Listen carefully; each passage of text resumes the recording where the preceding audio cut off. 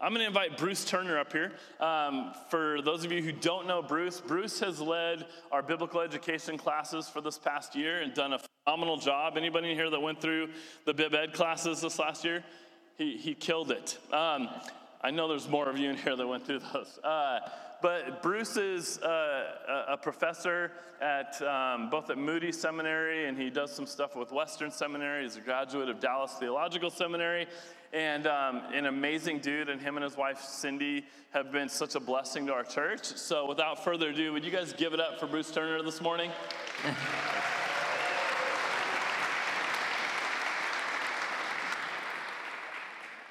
Thank you. What a privilege it is to be here with all of you. This is a packed Sunday, isn't it? Yeah, my wife and I, Cindy, have been moved out here from Dallas, Texas, to Coeur d'Alene about a year ago to be near our son. So my wife, Cindy, just raise your hand real quick. And then our son, Kyle, and his family. Many of you know them. They've been here for about 5 years. And our daughter, Bethany, raise your hand. She and her family live upstairs in our 2-story house. So we're just privileged to be together with family. We have 2 other children that are elsewhere, but they're thinking about moving to Coeur d'Alene as well. Some of you may remember praying for Bethany and Glenn as they awaited the birth of their son, Colton, who was diagnosed with congenital heart disease. So we're just praising God that he's doing well, and God's hand is upon him. You may remember last Sunday, July 4th, we had family members visiting from out of town, and we were all wearing tie-dye shirts, maybe the red, white, and blue. Maybe you recognize this at that time. Well, we had no doubt that God brought us here to Coeur d'Alene, but my wife and I did not have jobs at the time, and God has graciously provided us work.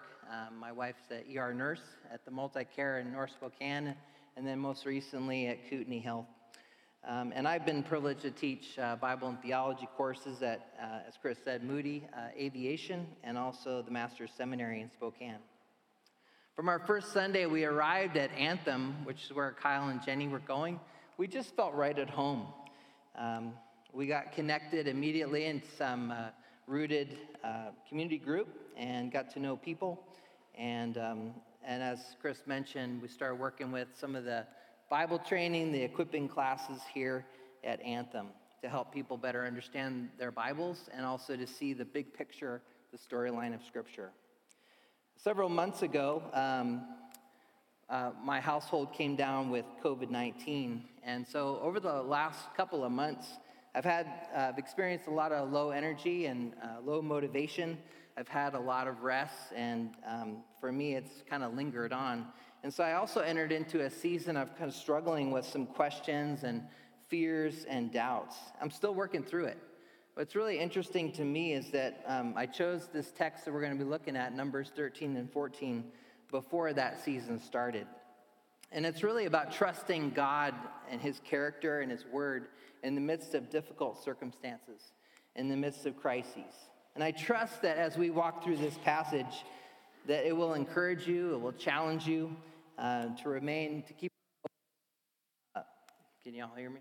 To keep our focus on who God is, and as we go through difficult times, and to step out in faith for the adventures that he has in store for us. So I'd like to pray for us as we enter into this time looking at God's word together. Lord God, we thank you for the privilege of knowing you and of serving you and of getting to know you better. We just ask, Lord, that you would guide during this time, that you would help us to see you and your word, that we would continue to entrust ourselves to you and continue to move toward the adventure that you have in store for us. Lord, I pray that you would open our eyes to see what your word is telling us and that we will be quick to follow you, Lord, into the future. God, we know that your Holy Spirit is working. We pray for our hearts to be moldable, to be submissive to your will. And we pray all these things in your name. Amen. I'm going to go ahead with those pictures. Picture this. Eric Volley, a professional photographer, dangling by a nylon rope on a 395-foot cliff in Nepal. Nearby on a rope ladder is a Gurung man, Mani Lal, doing what he had done for decades, hunting honey. Here in the Himalayan foothills, the cliffs shelter massive honeycombs of the world's largest honeybee. Within a moment, Go to the next slide here. Thousands of them are buzzing around. Oh, sorry, go back. Thousands of them are buzzing around both men. Lal, a veteran of hundreds of such attacks, is calm, but not so Mr. Volley. Describing that moment in National Geographic, he said this: "There were so many bees, I was afraid I might freak out. But I knew that if I did, I would be dead. So I took a deep breath and relaxed. Getting stung would be better than finding myself at the bottom of a cliff." He overcame his fears and won a photo competition for his valiant efforts. Two men, totally different reactions to a crisis based on their perspective and experiences. Well, you know, buzzing happens, whether it's in the Himalayan foothills or on summer vacation, shopping in downtown Coeur d'Alene, or even in your own household. Crisis situations arise. We're tempted to panic, to freak out, to bolt, think of the worst case scenario, or take a deep breath, stay calm, and face our fears head on. That word crisis has two sides to it, doesn't it? The side of danger, risk, loss, and fear. And the other side is that critical turning point when something begins to change. It could mean adventure. It could mean gain, courage, and excitement. Years ago, I read a book by Henry Blackaby called Experiencing God. Many of you have read that book. And he made this statement: anytime God leads us to do something that has God-sized dimensions, it demands that you make a decision. You must decide what you believe about God. How you respond will determine whether you go on to be involved with God in something God-sized that only He can do, or continue to go your own way and miss out on what God has purposed for your life. Well, we're going to take a look here in Numbers chapter 13 and 14. So if you would turn your Bibles or your phone or watch up on the screen, we're going to be looking at Numbers 13 and 14 through 14:10. And most of the time, we're just going to be reading the scripture, and I'll be making a few comments, and then really dial in at the end on the lessons that we have to learn here, or a lesson that I've been learning here. The people of Israel are about to find out what it looks like to go on God's mission. Numbers 13, chapter 1. The Lord spoke to Moses, saying, "Send men to spy out the land of Canaan, which I am giving to the people of Israel. From each tribe of their fathers you shall send a man, every one a chief among them." So Moses sent them from the wilderness of Paran, according to the command of the Lord, all of them men who were heads of the people of Israel. And then it gives a list of names from verses 4 through 16. So this is the investigation. This is the surveillance mission that they are called to go on. So they're beginning to see what God has in store for them as they spy out the land. 12 spies, 40-day mission. Just to give you a brief background on this land, it's something that, as God said here, I am giving to the people of Israel. Years ago, many, many years ago, hundreds of years, thousands of years ago, God made a promise to Abraham that he would give to his descendants this land, this promised land of Canaan. And although it was ultimately by God's initiative and strength, Abraham and his descendants were called to walk step by step, to take hold of these promises by trust and obedience. Fast forward some thousands of years, the Lord reiterated his promise in his call to Moses. He said to Moses in Exodus 3, "I've come down to deliver them, Israel, out of the hand of the Egyptians, and to bring them up out of this land to a good and a broad land, a land flowing with milk and honey, to the place of the Canaanites, the Hittites, the Amorites, the Perizzites, the Hivites, and the Jebusites." Through a series of plagues, God brought his people out of Egypt, rescued them from Pharaoh's armies at the Red Sea. And through the wilderness, he guided them, he protected them from foreign entities, he sustained them with manna and water from a rock. At Mount Sinai, he gave them his instruction about how to live as his people, how to have their sins atoned for through sacrifice, and to approach him in worship through feasts and through the tabernacle. 2 years after leaving Sinai, they finally arrive at Kadesh Barnea in the wilderness of Paran, an oasis in the wilderness, the southernmost tip of the promised land. And you can see on this map here that we put up here that this is the southernmost, Kadesh Barnea is the southernmost part of this land. They're about to enter in, and we'll see more of this map in just a minute. This served as a crisis point. All that they had heard about for thousands of years as God's people, they're about to explore and about to enter into. The land they had dreamed of lay before their eyes.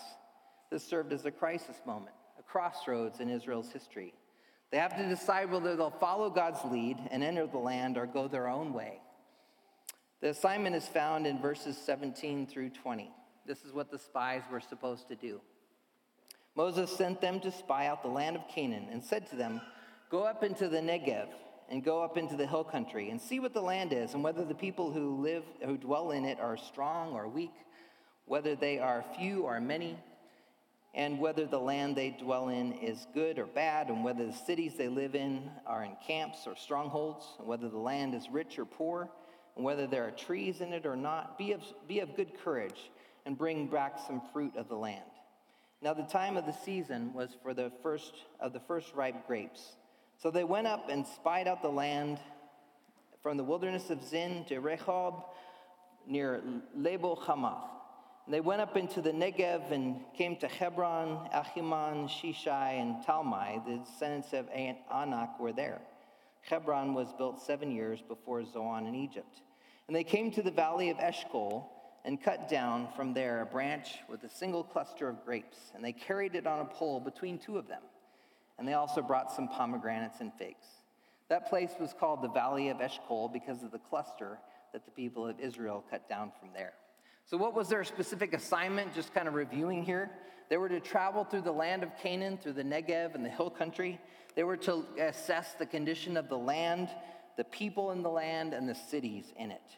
They were to bring back some of the fruit, and they're also to figure out the route by which they should enter into this land. Now, their purpose was really to strengthen Israel's faith, not to cause doubt and confusion. And so here they come for 40 days. They traveled through the land of Canaan. And here we'll go back to the map here to show you that they didn't just go up to Hebron. They went much, much farther. So do you have that map? The next one. They went all the way from the area around the Dead Sea. There should be one more map coming up here. There we go. It's a little harder to read, but they went all the way up by the Sea of Galilee, above the Sea of Galilee, modern-day Israel, Lebanon, southern Syria. And so they were to travel there and not just find out tactical information, but to really bolster the faith of God's people by finding out the condition in that land. And so here's the initial report in chapter Numbers 13, 25 through 29. At the end of the 40 days, they returned from spying out the land. And they came to Moses and Aaron and to all the congregation of the people of Israel in the wilderness of Paran at Kadesh. They brought back word to them and to all the congregation and showed them the fruit of the land. And they told him, "We came to the land to which you sent us. It flows with milk and honey, and this is its fruit. However, the people who dwell in the land are strong, and the cities are fortified and very large. And besides, we saw the descendants of Anak there. The Amalekites dwell in the land of the Negev. The Hittites, the Jebusites, the Amorites dwell in the hill country. And the Canaanites dwell by the sea and along the Jordan." So what details did they give in this report? They came back and told about the land. It's a bountiful land. It's fertile. It's fruitful. They even showed the fruit of the land. The people there, they said, however, the people there might have slanted the report just a bit. They're very strong. And there are different people groups living in this area. The cities are fortified and large. Now, this initial report was positive, for the most part, but also very realistic. It got the people of Israel talking. Now, the facts themselves were not necessarily encouraging or discouraging, but the interpretation could be either. Israel already knew that the land of Canaan was inhabited by foreign entities. So they were going to have to dispossess them, right? The people of the land wouldn't just say, "Here's our land, go ahead and take it." The Lord even promised that he would send his angel ahead of them, his terror ahead of them to drive the people out. Well, this is where things get really interesting. Verse 30. But Caleb quieted the people before Moses and said, "Let us go up at once and occupy it, for we are well able to overcome it." Then the men who had gone up with him said, "We are not able to go up against the people, for they are stronger than we are." So they brought to the people of Israel a bad report of the land they had spied out, saying, "The land through which we have gone to spy out is a land that devours its inhabitants, and all the people that we saw there are of great height. And there we saw the Nephilim, the sons of Anak, who had come from the Nephilim. And we seemed to ourselves like grasshoppers, and so we seemed to them." So the first one to speak up and give an analysis is the minority voice, the voice of Caleb, saying, well, we already knew all this stuff about the land, about the people, about the cities. Let's go. Let's take God at his word. We are able to do it, and we'll see why later, the basis of his argument. He courageously intervenes. He encourages the people, motivates them to action with his rally cry. But the majority, most of the rest of the spies, counteract his analysis at multiple points. The people, they're too strong. The land is too vast. It's devouring us. And then finally, they circle back to the people of the land and use some rhetorical devices saying, these people kind of remind us of the pre-flood giants that are in the land, these Nephilim. And so this emotionally charged identification immediately incites fear in the rest of the people. The conclusion, we're grasshoppers. I mean, compared to these giants, we are just nothing. We're little bugs crawling around on the ground. And the emotions run wild as the mob panic sets in. In chapter 14, verses 1 through 4, we see the response of Israel. Mob panic. Chapter 14. Then all of the congregation raised a loud cry, and the people wept that night. And all the people of Israel grumbled against Moses and Aaron. The whole congregation said to them, "Would that we had died in the wilderness, in the land of Egypt, or that we had died in the wilderness. Why is the Lord bringing us into this land to fall by the sword? Our wives and our little ones will become prey. Would it not be better for us to go back to Egypt?" And they said to one another, "Let's choose a leader and go back to Egypt." Here the sons of Israel demonstrate the state of their heart before God. In Deuteronomy 1 and Hebrews 3 and 4, it really talks about the fact that they are not only hard-hearted, but they are rebellious, that they are disobedient, that they are unbelieving. They have a heart of unbelief, and they refuse to enter the land of rest, this rest that God had prepared for them. It seemed safer to them to go with what was familiar, even though it was cruel slavery in Egypt, than to trust God to move into the unfamiliar, to journey into the land of Canaan. And as you think about what they said, these thoughts are blasphemous about God, right? He had made some incredible promises to bring them into this good land. And yet these people are saying, God wants to kill us in the wilderness. Most people prefer the certainty of misery to the misery of uncertainty. The minority voice speaks again in actions and words, only this time it carries more force. A few more people join the minority response. Chapter 14, verses 5 through 9. Then Moses and Aaron fell on their faces before all the assembly of the congregation of the people of Israel. And Joshua, the son of Nun, and Caleb, the son of Jephunneh, who were among those who had spied out the land, tore their clothes and said to all the congregation of the people of Israel, "The land which we passed through to spy out is an exceedingly good land. If the Lord delights in us, he will bring us into this land and give it to us, a land that flows with milk and honey. Only do not rebel against the Lord. Do not fear the people of the land, for they are bread for us. Their protection is removed from them, and the Lord is with us. Do not fear them."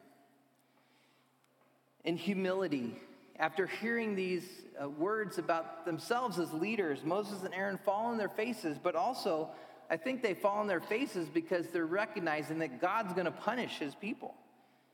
There's an impending judgment coming. And Joshua and Caleb tear their clothes at these blasphemous words that Israel spoke in a demonstration of grief and distress.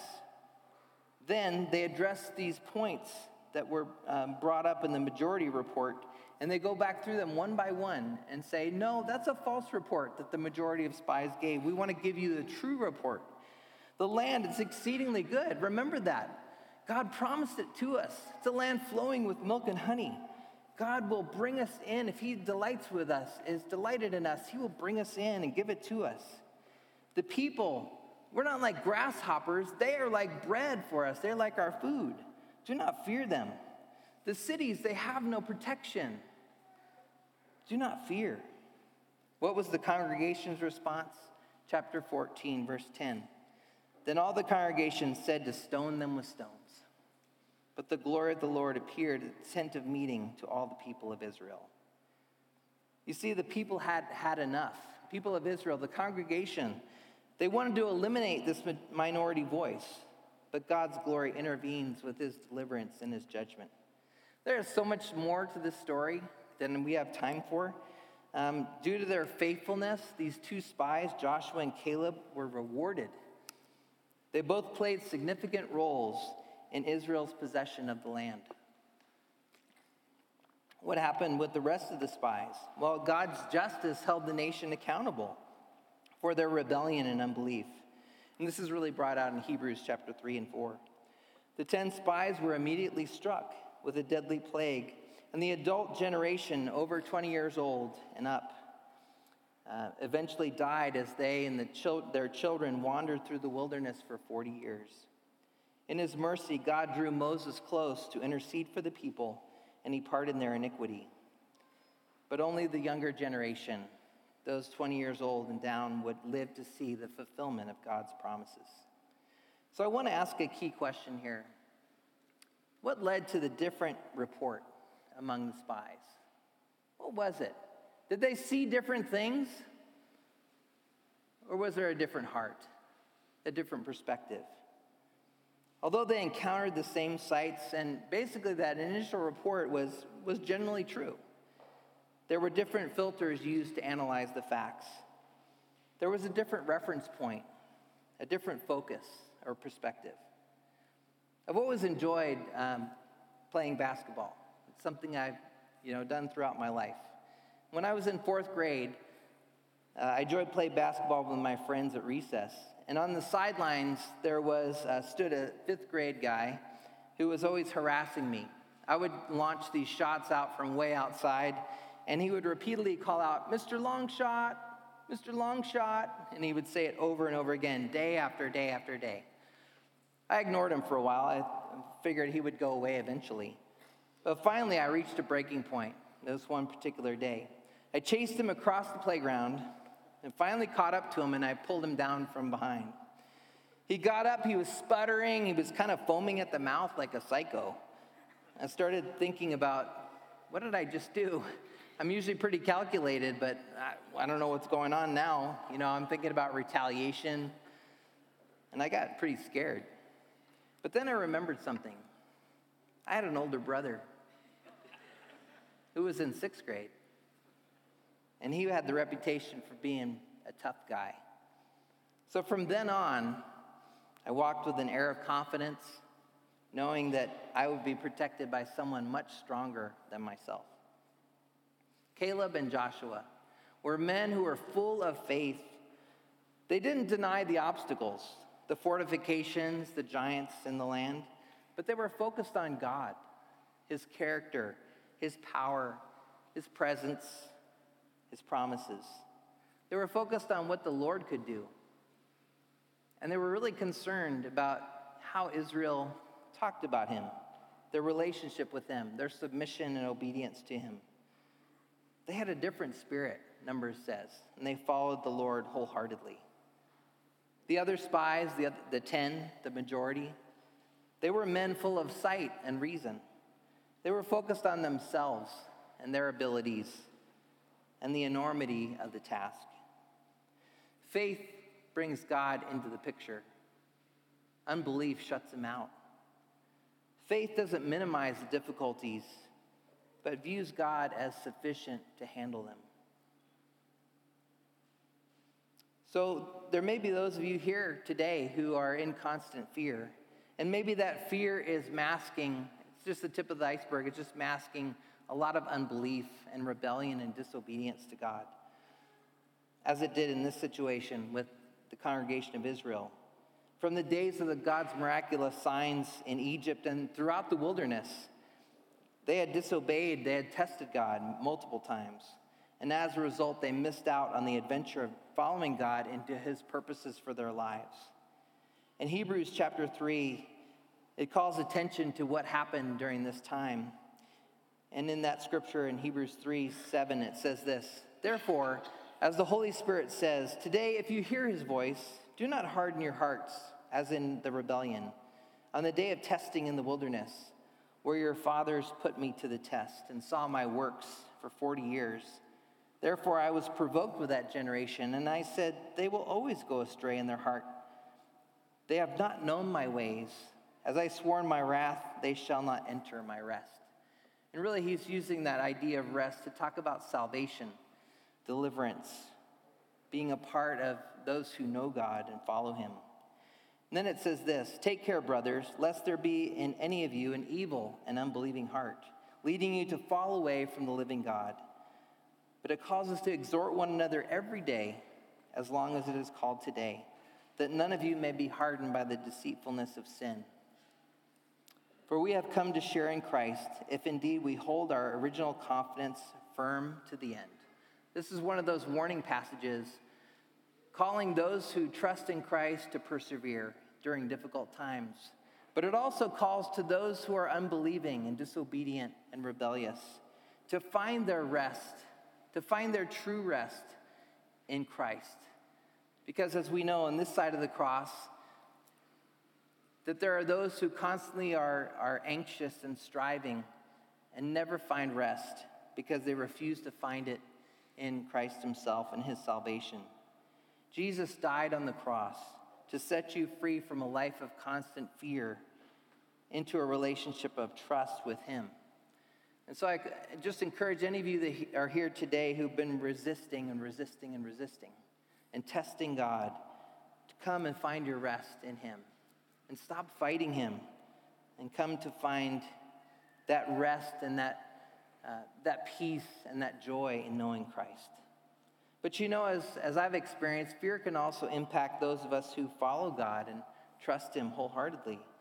Remember how often Jesus reminded his disciples not to fear, not to be afraid, as they were learning more about who he was.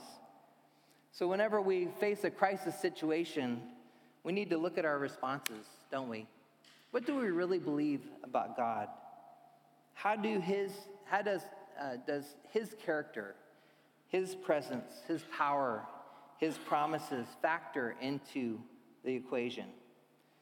And for me lately, I've been just reminding myself, God is good. God is with me. God is leading me. And God is enabling me because he has promised. I'm a work in progress. I haven't mastered this area.